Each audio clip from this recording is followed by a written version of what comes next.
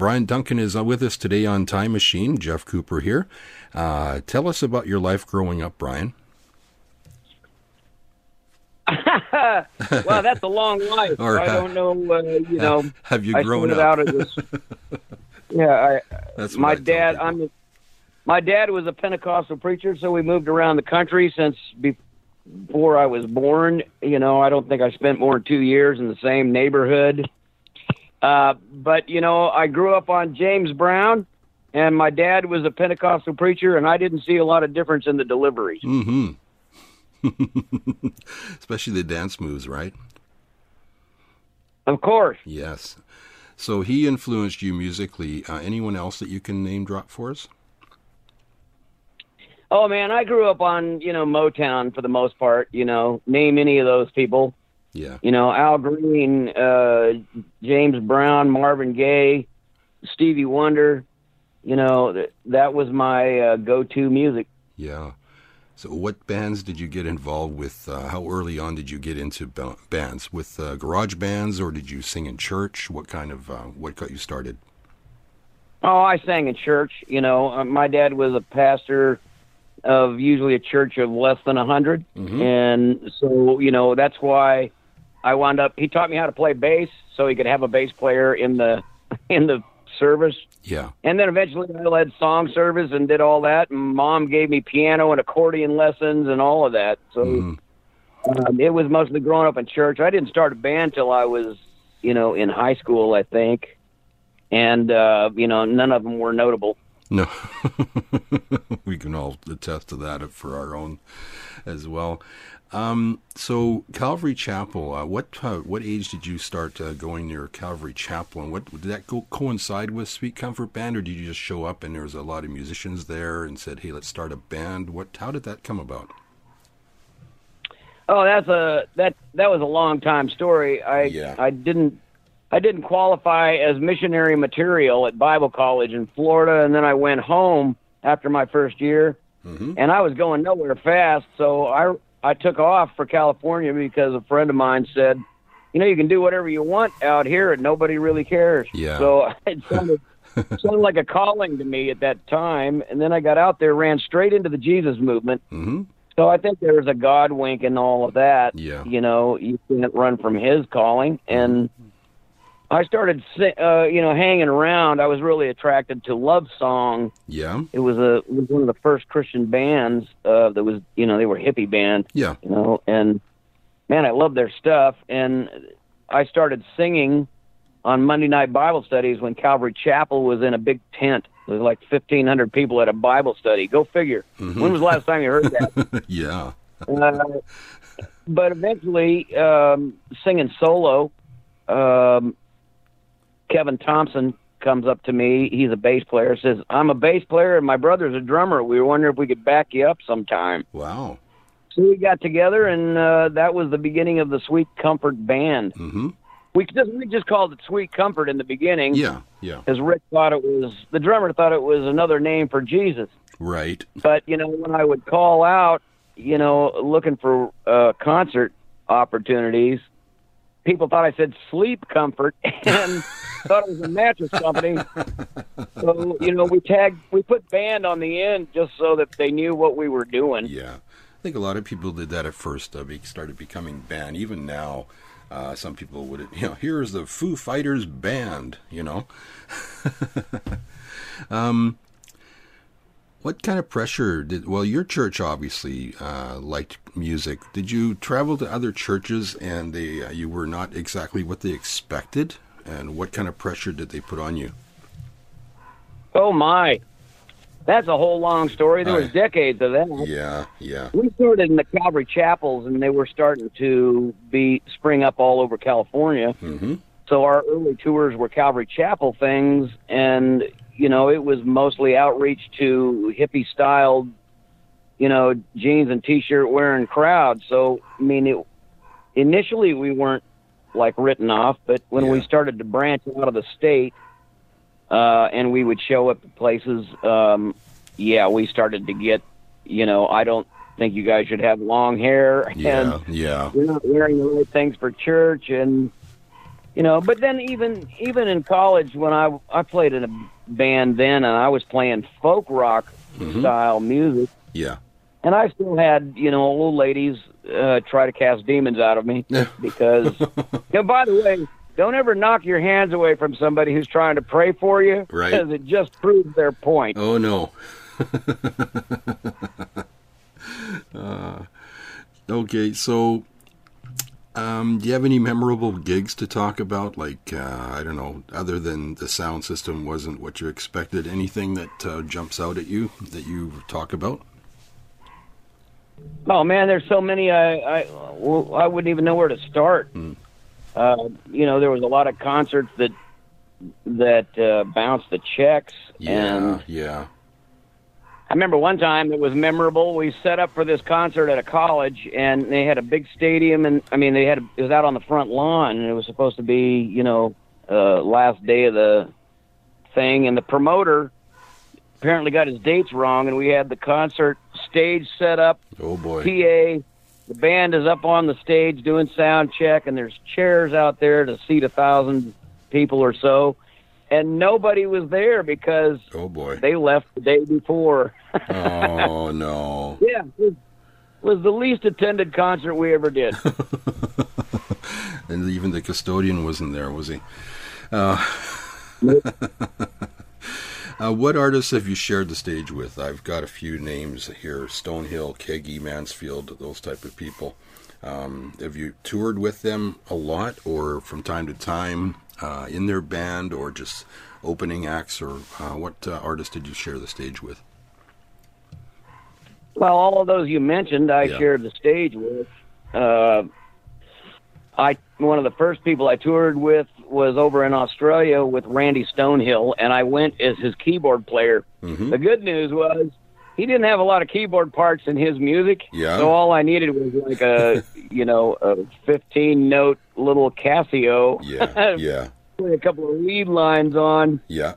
and then I toured pretty extensively with Phil Kagi. We did a thing called the Electric Tour, what Yeah. I think they called it. We Yeah. called it the Short Circuit because Yeah. neither one of us are over 5'6".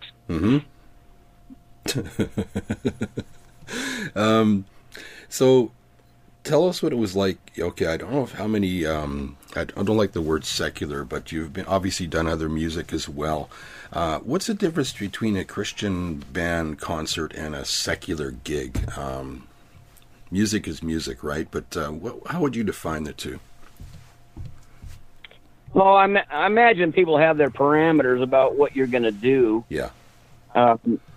You know, I read a scripture about how God is not impressed with nations. I also don't think he's impressed with genres. Yeah. It's Yeah. like, you know, he takes the music that you use, and, you know, if it's something that you've dedicated to him, then it's something that probably gets used on an individual level. And when we start trying to define what Christian music is, you know, I think we just go south most of the time. Yeah. Because, I mean, anybody can cut and paste whatever they want in the name of a song, you know. But, you know, for me, my songs are a diary of faith. They always have been. Yeah. And we were probably, you know, classified as an evangelical band back in the day, but eventually that became kind of a warning label, so to speak, you know. Is like, oh, they're some of those people. Yeah. You know, and it actually hindered our work more by attaching a name Christian band than anything that we did. Yeah, so I think you're making me think of something that it's almost as important for someone to take something away and think about it, and rather than have the altar call at the concert. I mean, you might make a decision weeks later, but you've heard something that meant something in a concert, and then the person's done their job if that happens, would you think? Yeah, but you know, in this world, we have a tendency to want to be able to measure our ministry. Yeah. And so, you know, a lot of times, I think altar calls are sometimes done in the name of, you know, credits. Yeah. And, like, yeah. I am significant as a minister because this many people got saved. Yeah. Yeah. There's a huge recidivism rate even with I noticed that even in the Billy Graham Association, where they do altar calls all the time, Mm-hmm. thousands come forward, but they said that, the people that they are able to stay in contact with are about 3% of that. That doesn't mean they've completely fallen away, but at the end of the day, your numbers don't mean a lot. Yeah, it's on the moment. If you looked at Calvary, Jesus only had, there was 3 crosses up there. One of them made a decision to follow Christ, and the other one didn't. If you looked at that one situation, well, that would mean that about 50% of his ministry was absolutely worthless. Yeah. That's one way to look at it. Excuse me. I was looking back a little bit at some of the albums, Sweet Comfort Band. First, it was Sweet Comfort in the beginning, like you said, 1977. Breaking the Ice, Hold On Tight, Hearts of Fire, Cutting Edge. Those all held pretty true to a certain sound. And something changed a little bit in '84 with Perfect Timing, though you still had the classic sound. What happened with that? Was that a band decision or a producer decision with Perfect Timing? No, that was just a producer decision. We went with John and Dino Elefante. They were in California as well at the time, but they were. I think John was working with Kansas, Mm-hmm. and so a lot of that is just the production value more than the band making a conscious choice to go a different direction. It's the way the record was mixed and the way it was treated. Yeah. It's amazing how many different ways a record can come out based on who's turning the knobs. Yes. Would you change anything with that? Would you go for a remix, for example? No, not at all. No. There was nothing wrong with that record. No. Perfect Timing, though, was it's kind of an irony because, the band was breaking up in the middle of that project. That was our last project, and there were tensions pretty high at that point. Yeah. So I was kind of surprised the record actually got finished. So it's kind of like Your Abbey Road, really. Yep, pretty much. Yeah, because it was a very popular album, still is. It's probably the one we play the most on our station, although we do play a lot of Sweet Comfort Band and Brian Duncan music. So, one of my favorite songs, I believe it came from that album, Prodigal's Regret. Am I right with that? Yeah, it's got 2 different titles. The hook of that song is I Never Should Have Left You. Yes. Yeah, it's still probably one of the most powerful songs that I ever wrote. Yes. I was just thinking about that yesterday, in the fact that, so oftentimes, especially in Christian music, we tend to edit ourselves a little bit, for the sake of telling people what we think they ought to hear. Yeah. And that song has none of that. And maybe that's why I love it. Mm-hmm. It's about as raw an emotion as you can get on a song, and at the end of the day, a song is only as good as the feeling is true. Yes. Mm-hmm. Well, I can tell you, I just listened to it before I called you, actually, just to remind myself, and I tear up every time. It's a very emotional song, very true. I think almost anyone can identify it because we've all, backslidden or had troubling times in our Christian walk, and it's definitely one that hits home, definitely. I was singing the other day, I Love You With My Life. It's another song that I wrote, Mm-hmm. it was on the second Sweet Comfort Band record. Yeah. It's the one that I sing more often than any of them. Yes. But I was singing it yesterday, and it has one meaning, Mm-hmm. but I was feeling something completely different. And it's because the song has it starts with the emotional response of hearing someone say, I am leaving. Right. And I'd never really felt it like that. I almost couldn't get through the song yesterday. Wow. Because I've lost several friends this year, to cancer, 3 or 4 to cancer, 1 to a motorcycle accident. Yeah.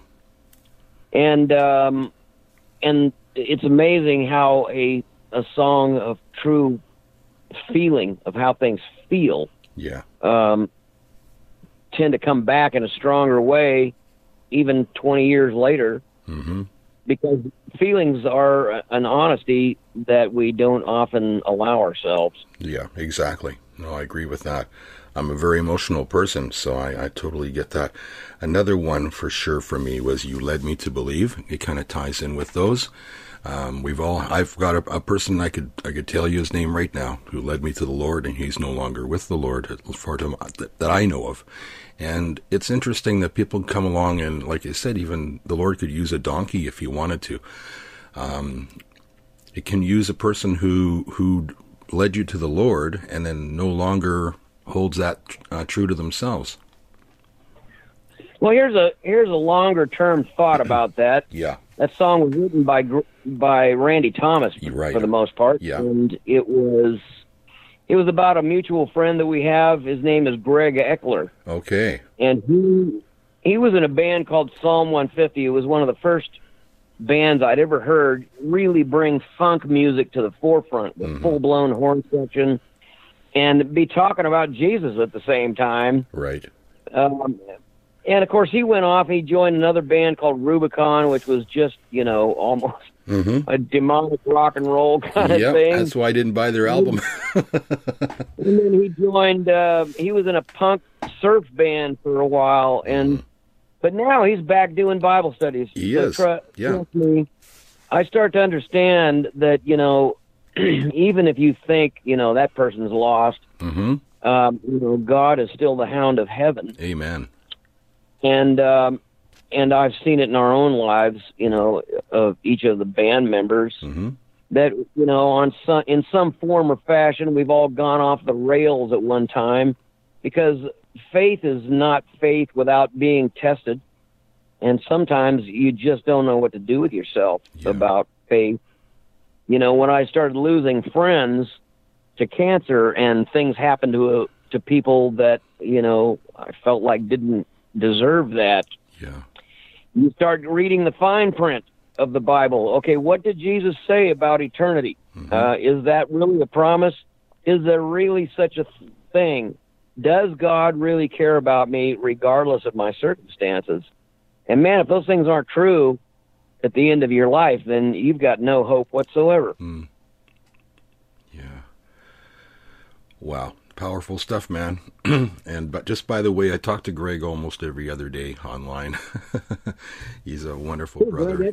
Yeah, he was a guest of ours back with the Daryl Mansfield program we were doing, and I met him. Sorry?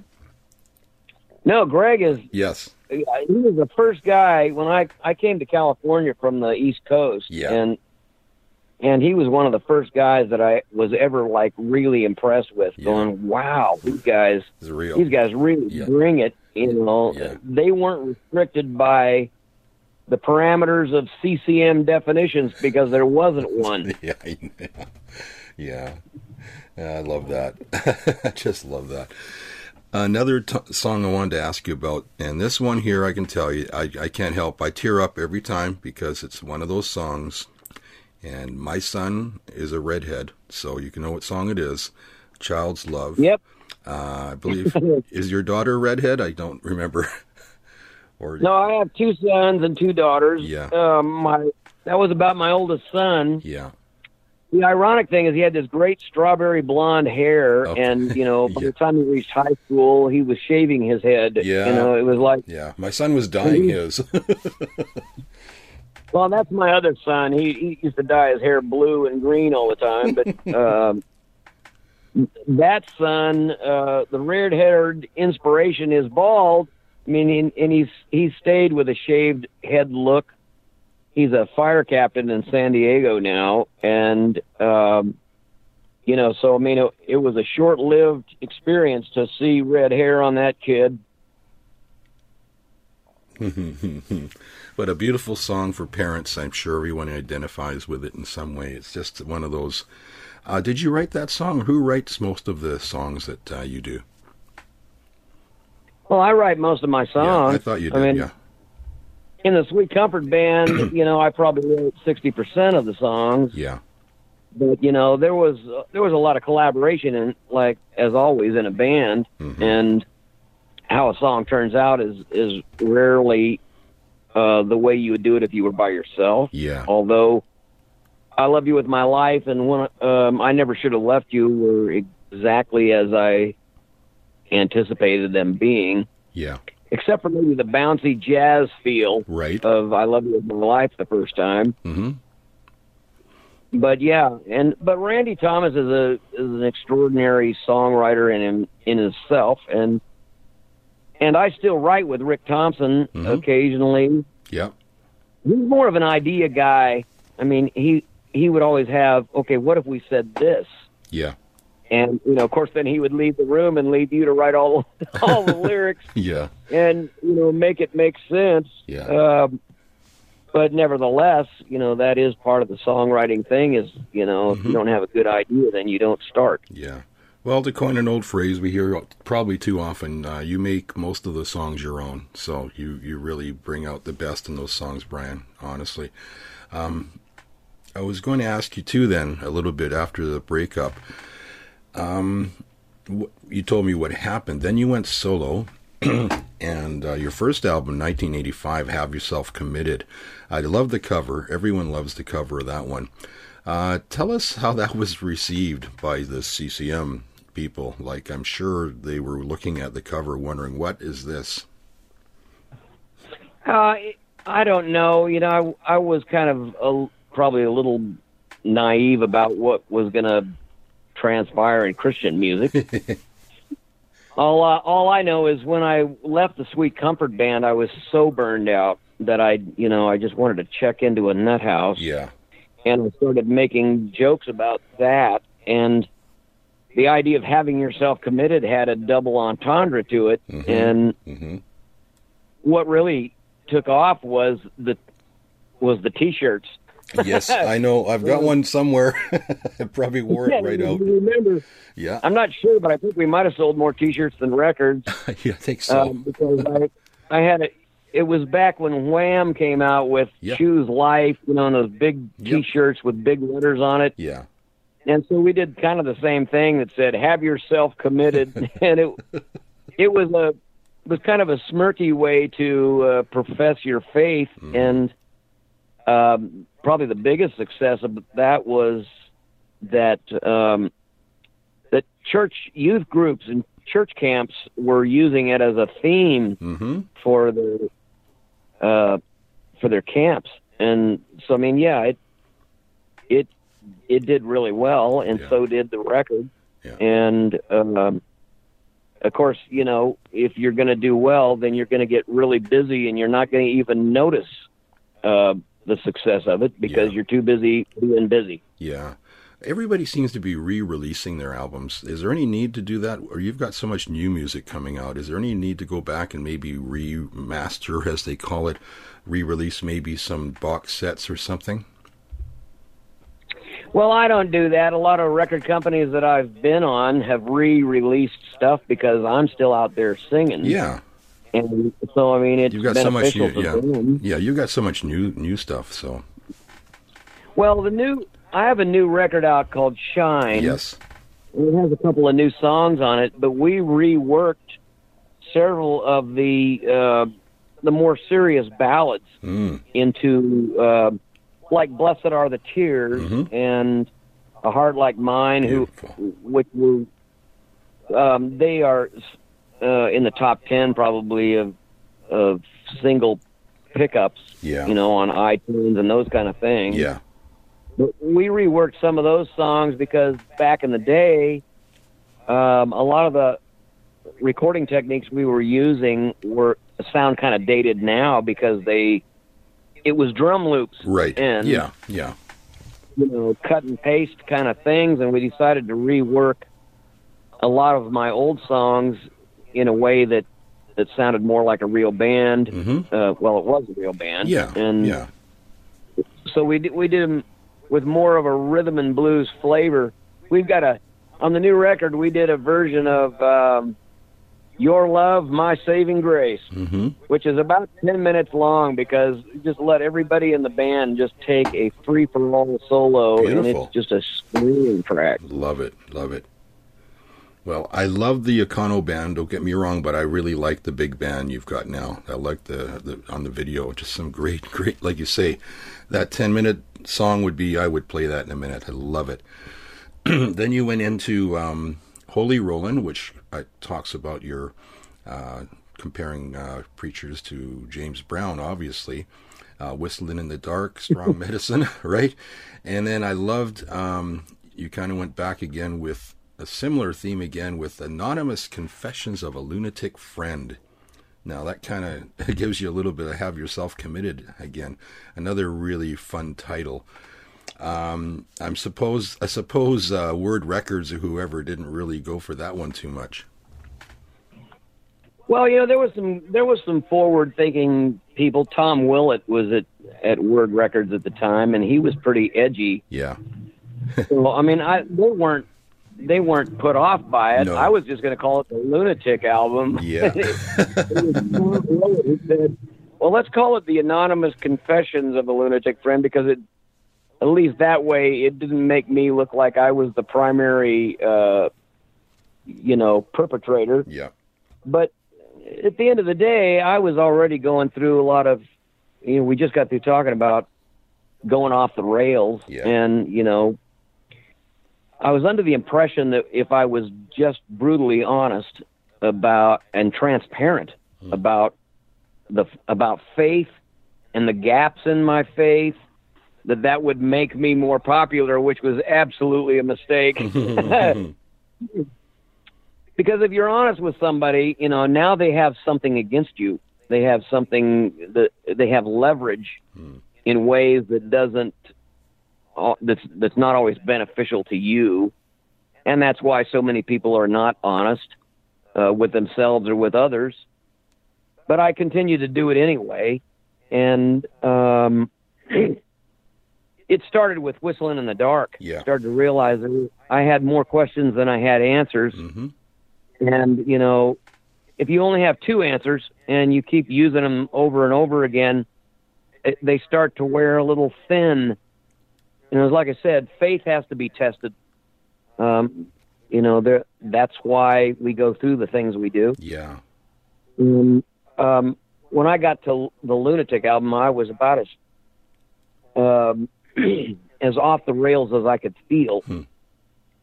So, I mean, the idea was, wow, I can't even tell somebody that I'm not doing well without there being a giant concern. And the first thing they do is kick you out. Yeah. They'll kick you out of church and out of Christian music. And so you have to couch it in a way that sounds like I'm okay, but I'm kind of not.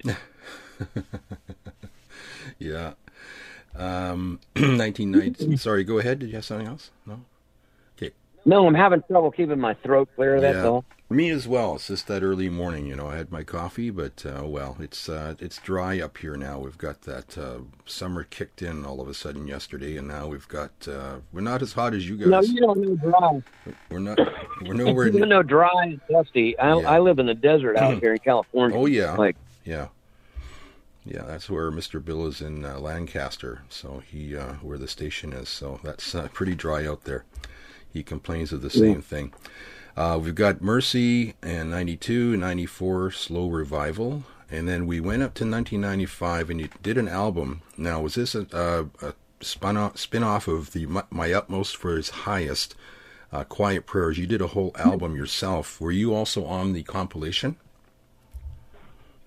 Yeah, I got, I was kind of a last-minute addition to My Utmost for His Highest. And then they were going to do a whole series of records from each of the artists on the first record and do a series. I don't know if that ever transpired or not. I don't know either. Oh. But Quiet Prayers was simply a spin-off. And I got to tell you, I was just kind of going along for the ride with the record company on that. It was super mellow. Yeah. Super mellow. Yeah. And that's not really me. I'm attention deficit, usually pulling off the walls.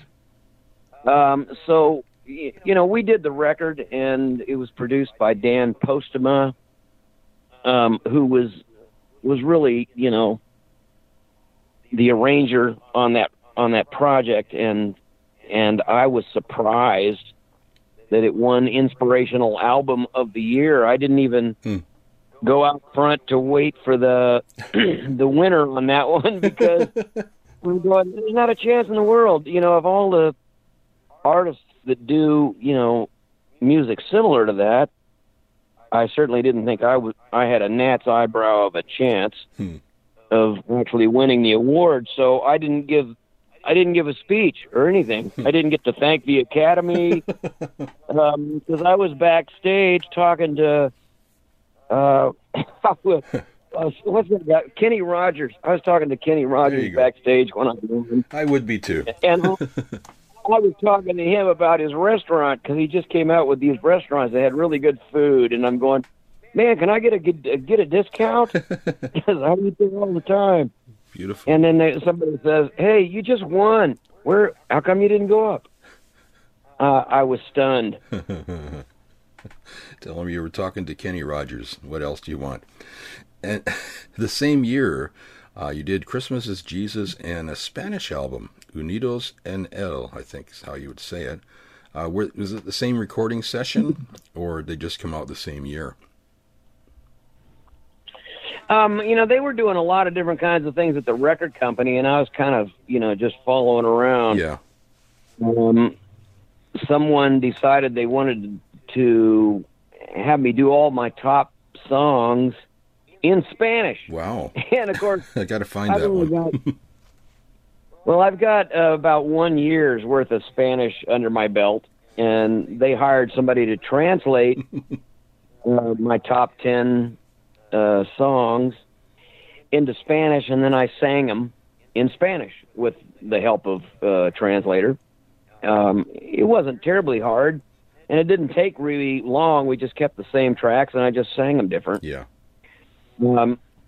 That thing didn't do well to start with, but it's had a revival of sorts in the last 5 years. Yeah. Just because it's kind of getting rediscovered, because there's a large population of people who speak Spanish as their main language. And although if you go to Amazon and read about, the record, I think somebody mocks me saying that I don't speak very well, but I thought it was beautiful. No, I thought, yeah. It was a Castilian kind of Spanish that this guy used, and it's very poetic. There were sections of the record where I'm going, wow, that doesn't even sound like Spanish that I know, because I hear a lot of backyard Spanish in California, but there's a beautiful language in there. Yeah, for sure. Yeah, I think I took 4 years of it, so I should check it out and see how much I can understand. It's beautiful. Blue Skies came out. That was a very good album in 1996. Tell us a bit about that one. That was probably, one probably would still get lots of airplay today. I don't know. Blue Skies was a relief. Yeah. I'd already gone through Mercy and Slow Revival, and, because the Lunatic album was, I was at the lowest point, spiritually that I might have ever been. And, I remember writing Blue Skies. It was like I saw a clearing in the clouds today, much to my surprise. It was an astonishing thing.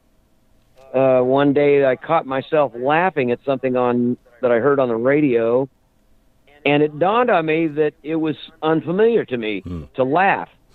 That I probably hadn't snickered about anything for over a year or two, and I was almost dumbfounded. Yeah. I'm going, wow, I still have the ability to smile about something, and that kind of led to the entire record. Blue Skies was just the start of a new page in my own life. Any favorite tunes from that one? Well, I still play Blue Skies, by the way. Of course, yep. One of them, I think I can't remember what's on what records Yeah, nowadays. I was going to grab them all out, but then it's a lot of clicking around back and forth. And, well, you have a lot of albums, so it's a good thing. There was one song on Blue Skies that I really liked, and nobody really jumped on it. But I've always been a fan of the way Sting writes. Mm-hmm. Because he uses a lot of 4/7 or 7/4 time signature, where it's not on the beat, Right. And to make a pop song out of a time signature like that is really difficult. Yeah. And unless maybe he's just wired different than the rest of A us. little bit of reggae in his But head. Yeah. Yeah, I did a song called "Turnin'." Mm-hmm. It's just got that little extra tag on every measure. Mm-hmm. And so I was kind of proud of that one because I wrote in a time signature other than 4/4. Wow. I was going to ask you, too, what album was Maybe I'm Amazed? What one did you do that one on? That's on a record called Joyride. Okay. By this point, in the transitions of music, everybody was doing covers. The cover bands became bigger than the bands themselves. And, so I was on Provident. I was at Provident Records by that point. Mm-hmm. And they were pushing me to do a cover song of somebody else because, that was getting a lot of attention. Yeah. To play songs that somebody else made popular years ago. I wasn't real crazy about it, but I thought, well, we could take something and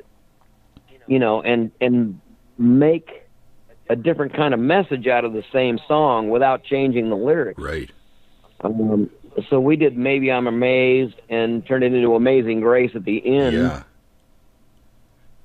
Which kind of worked, and we got a lot of concert opportunities to play, and because everybody wanted to sing on it. Mm-hmm. You come to a church, and they want their whole choir to join you on a song, and that was kind of the beginning of being more interactive with churches and their local musicians, because there's a lot of musicians that can play. We started doing that, and I think that led to a few more that we did later, too. Mm-hmm. I can't remember what records they're on, but we did Ain't No Sunshine. Yeah. Oh, it was on the live experience. Right, yeah. Ain't No Sunshine and Hold On, I'm Coming, Right. and I Can't Stand the Rain. It was fun, but at the end of the day, I got into writing music for my own sanity's sake, Yeah. and covering other people's songs doesn't make me any more sane than I was. Well, I've got a bit of a compliment from Ken Tamplin. He says to say hello, by the way. He's going to be on with us in a couple of weeks. And he says you do the best version of Maybe I'm Amazed he's ever heard. And that's coming from Ken Tamplin. So I tend to agree. It's you made that one your own. I don't even remember who did it now. I do, but... Well, Maybe I'm Amazed as Paul McCartney. I know. The thing is, I didn't even listen to his version when we were recording it. I just remembered it from my childhood. Yeah. And so when I sang it, I didn't realize that I was that different from the way he was doing it. Yeah. I mean, he had a grittier sound on it than I did. Mm-hmm. But I like clean, power vocals. Yeah. And that's just the way I did it. Yeah. If you could... say hi to Tamplin. Yeah. Tim Tamplin. I sure I'm will. turning my words around now. Would you ever collaborate with him? Like, have you had a chance to? I should have asked him. Maybe you guys should do an album or at least a couple songs together. That would be something.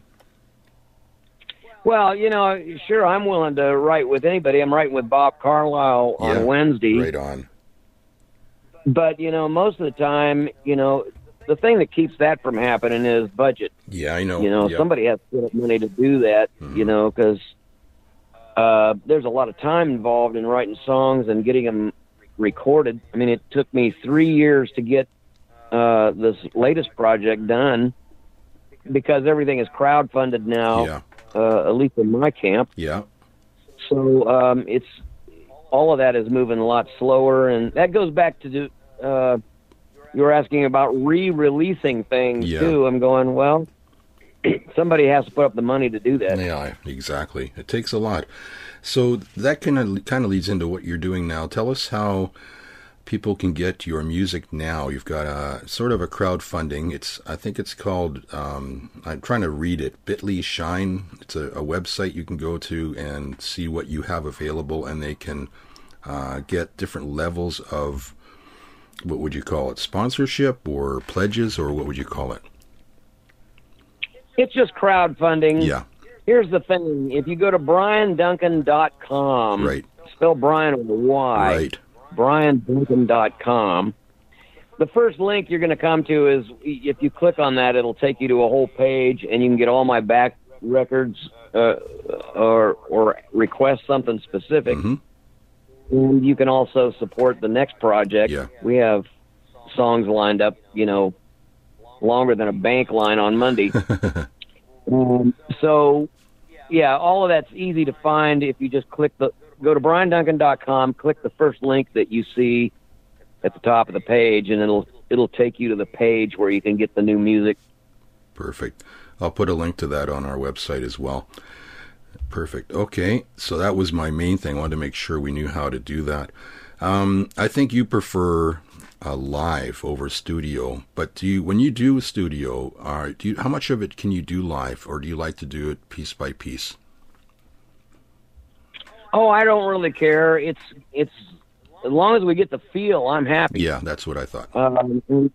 And that's why live sometimes feels better than piece at a time. Mm-hmm. Because you've got musicians listening to each other. Yeah. It's pretty important.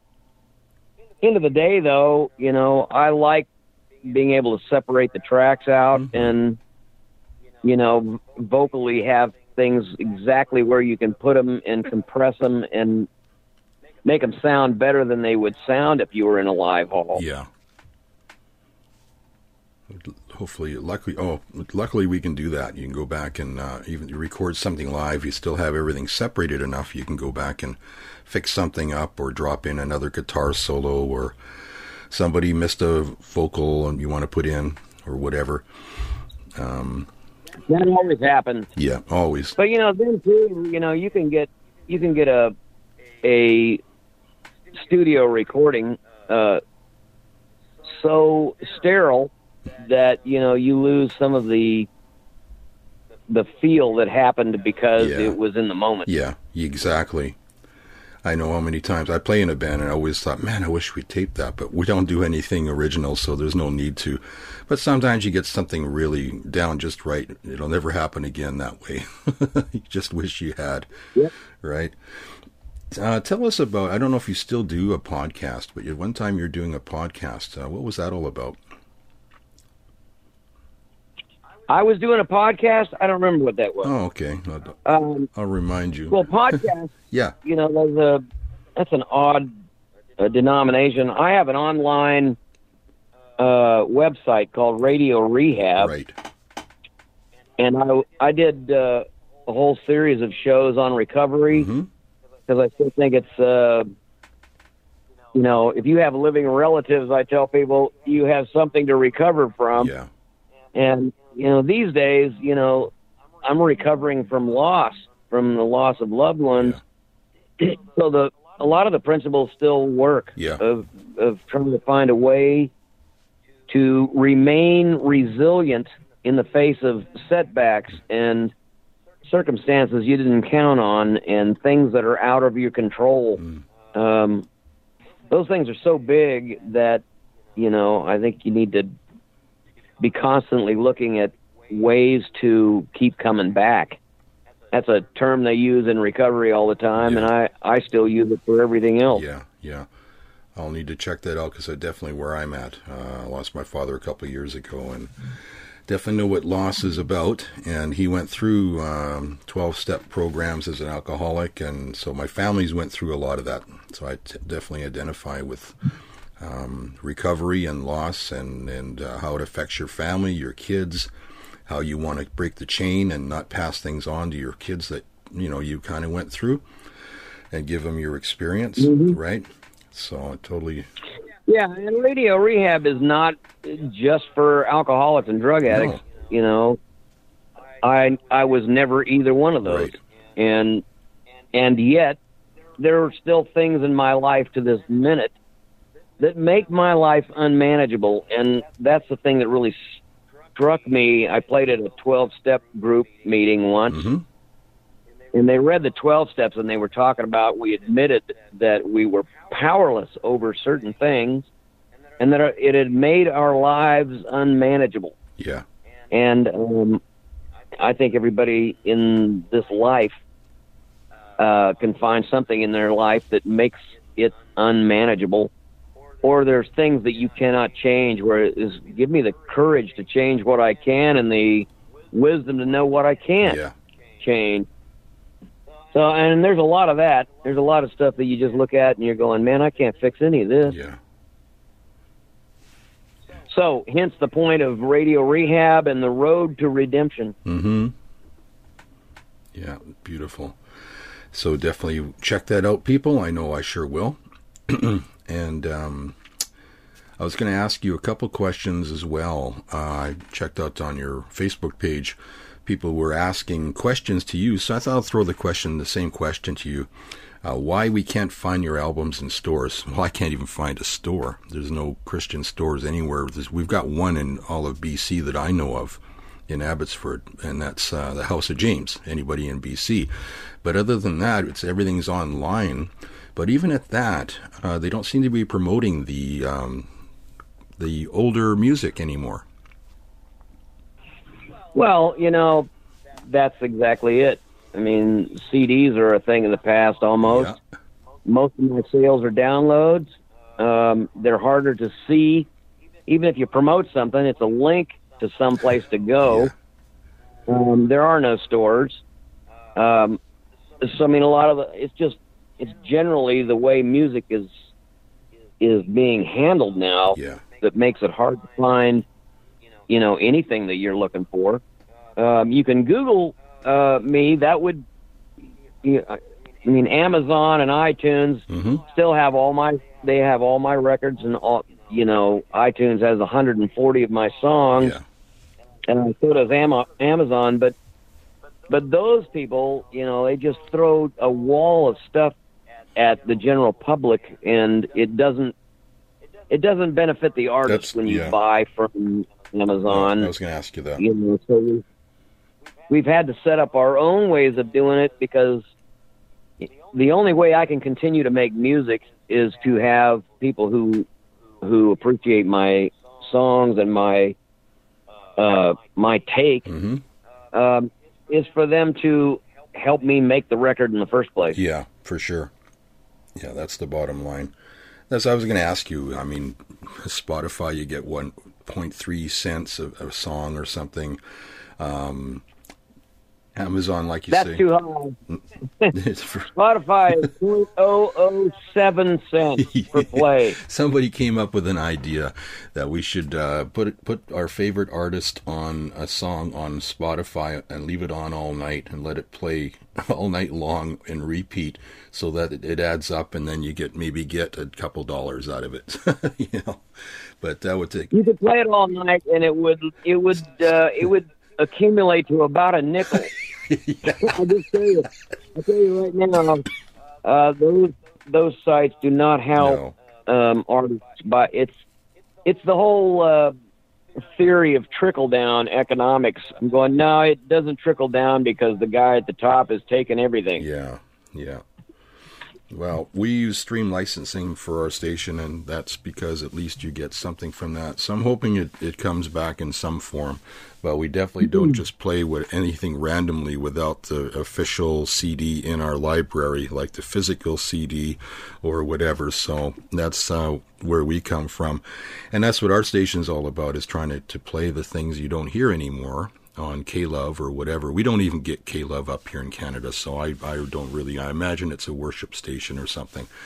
And they're just into one or two or three songs from what I hear on a repeat, and doesn't really give you much variety as far as programming goes. Well, it definitely makes it harder for you to find music that you like. Yeah. I know I have a car. I just bought a new car, and it doesn't have a CD player or a cassette player in it. It's satellite network. But I'm telling you, I've almost wrecked my car because I spend all my time, pushing buttons, going, no, I don't like that. There's like 30 seconds of 200 stations, and you can't find one song that you could listen to all the way through. It's just harder to find music that you like. Yeah. On a consistent level. So if you like somebody, you need to kind of follow them at their own site. Mm-hmm. And that's the way we've been doing it. Yeah. And of course, when you order the record, you get a download copy and a CD copy, and it's signed, and you get 4 extra songs, and we play you the stuff that we're going to play on the new record. There you go. That's what we want people to do. So good. Well, we'll definitely be doing that, encouraging people to do that. And Brian, thank you so much. We finally got it done. I think we had a lot of fun the first time I talked to you with Brian, with the Daryl Mansfield. I remember the first interview I didn't have my recorder going, so we had to do that one again. So it's been lots of fun. Yeah. Technology is wonderful, but it's not always what we want. But this has been a lot of fun. I really do appreciate, Brian. Thank you again so much. And maybe one more thing before you go, because I think this would be cool. You did a couple liners for me for the station, and by the way, it's the most popular one we have. It's, you said, playing music that we like. If you remember doing that. Would you be able to? No, I don't remember, but you want to do another one that's Smart Aleck? Yeah, the Smart Aleck ones, I don't know. They don't sound like, a professional thing. I like those, though. Could you do one that says, just says, hi, for Mr. Bill, for his program, you can play one. Could you say, hi, this is Brian Duncan. You're listening to Mr. Bill on Classic Christian Rock Radio. Mr. Bill on Classic Christian Rock Radio. Okay, thanks. Ready? Ready to go. Hi, kids. This is Brian Duncan. You're listening to Mr. Bill on Classic Rock Radio. Almost. It's not Classic Rock Radio. Classic Christian Rock Radio. Classic Christian Rock. Oh, my God. It's okay. We keep it going. This is even better. Go for it. My first bird that I had as a pet was named Mr. Bill, too. Oh, no. I don't know. Oh, no. Oh, no. All right. Okay. Yeah, all right. Here we go. 1, 2, 3, and go. Hi, this is Brian Duncan. I just wanted to let you know that Mr. Bill is a personal friend of mine on Classic Christian Rock Radio. Perfect. Thank you so much. Okay. He'll get that. Yeah, he'll get a mileage. He gets a mileage out of it. He loves that one. Okay. Thank you so much, Brian. Have a good day, and I'll talk to you soon. And you're free to go. All right, man. Okay. See you in a bit. Thank you so much.